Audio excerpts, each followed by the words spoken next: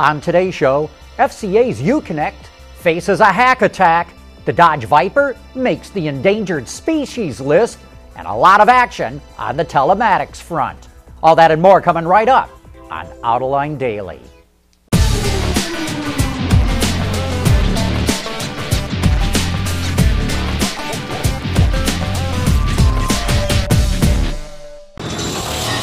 This is Autoline Daily for July 22nd of 2015.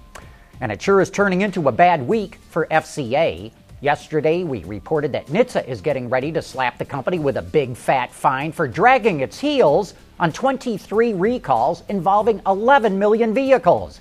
And now the news is only getting worse. Sure looks like the Dodge Viper could be headed for extinction. A report from Auto Forecast Solutions, LLC, says production of the Viper will come to an end at the Conner Assembly Plant in Detroit in August of 2017.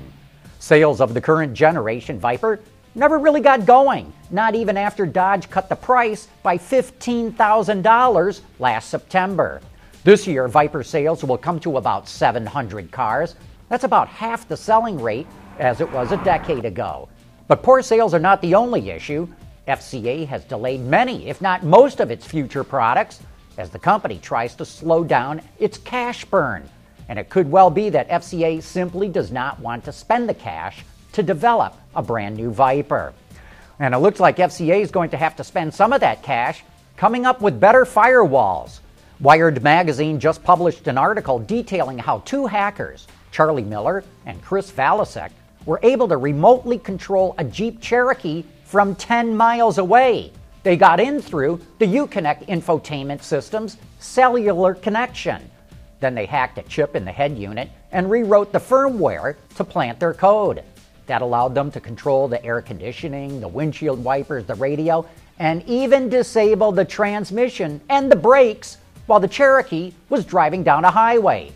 The hackers say they can hack any Uconnect system with a cellular connection, and the two have been sharing their research with FCA, which just released a patch to fix the problem. The two hackers plan to provide more details at a hacker conference next month, but FCA is not too happy about it.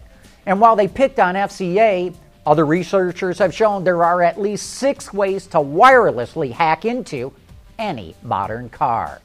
Hey, we'll be back with more right after this. Autoline Daily is brought to you by Bridgestone Tires, your journey, our passion. Dow Automotive Systems, breakthrough technologies for lightweight vehicles. And by Hyundai. Learn more at Hyundai.com. A lot of action on the telematics front. Yesterday, we reported that German luxury makers, BMW, Mercedes, and Audi, are joining forces to acquire Nokia's map business. Nokia reportedly was looking for around $4 billion for that unit, but Reuters reports the automakers will actually get it for somewhere between $2.7 and $3.3 billion. And in related telematics news, German supplier Bosch is teaming up with TomTom to collaborate on maps for autonomous driving. TomTom will design the maps while Bosch will define the specifications that they have to meet. Bosch is currently working with TomTom maps in autonomous cars that it's testing in Germany and in the United States. 2 years ago at the Frankfurt Auto Show, Infiniti introduced a sleek compact concept crossover called the Q30. And now it's teasing the production version that will debut at the same show this September. We really like the styling direction that Infiniti is taking ever since Alfonso Albaisa was put in charge of design. Infiniti's designs have morphed from looking kinda quirky to very well proportioned. As you can see, the styling of the production version remains faithful to the concept.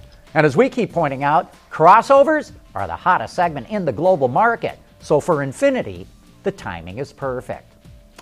Hey, do you like classic cars? Then have we got a great show for you this Thursday when our guest for After Hours will be Larry Moss, who runs the Concours d'Elegance of America.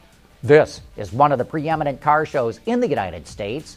And in addition to the brass cars and Depression-era Coachworks cars and post-war cars, they always have something wild and crazy, like this Soviet-era Siberian ice skimmer they had a couple of years ago. So join Gary Vasilash and me for some of the best car talk in the business. Coming up next, it's time for You Said It. Why Sonata? Let's see. It has a turbocharged engine, a panoramic sunroof, 32 miles per gallon highway. Oh, did I mention the turbo? You don't want to forget the turbo. It has turbo. The Sonata from Hyundai. And now it's time for some of your feedback. Lord Argel of Manila watched Autoline After Hours with John Kelly from BMW talking all about the carbon fiber i3. And he has one comment put in the form of a question. BMW carbon fiber M cars? Boy, I like the way that you're thinking, Lord Argel. Imagine pulling 1,000 pounds out of an M car. Now that would give us a killer power-to-weight ratio.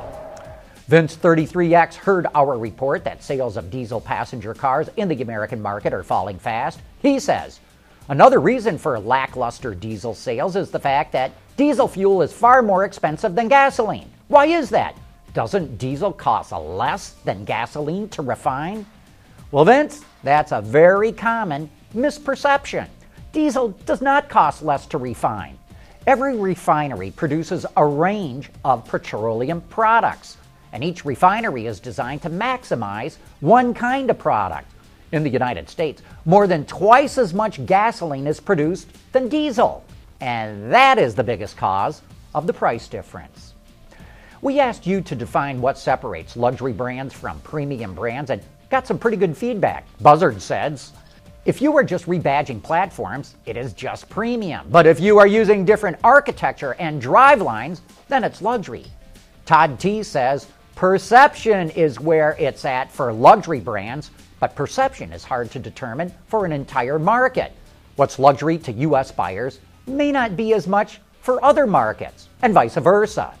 Brett wants to know, how about the Hyundai Equus? I know the brand isn't luxury, but what about that model? And that's a great question, Brett. I would say the Equus is a luxury car, even though the Hyundai brand is not. And Rob saw our reports on wireless charging for electric cars. Just curious what happens when your cat decides to crawl under your cordless electric vehicle while it's charging. Well, Rob, I'm tempted to say zzz, but no. Since wireless chargers use a magnetic pulse, not electric arcs, your kitty cat should be able to curl up and take a nap on one of those wireless charging mats. Hey, thanks for all your letters and comments. We can't answer them all, but we sure do read them. Anyway, that wraps up today's show. Thanks for watching, and please join us again here tomorrow.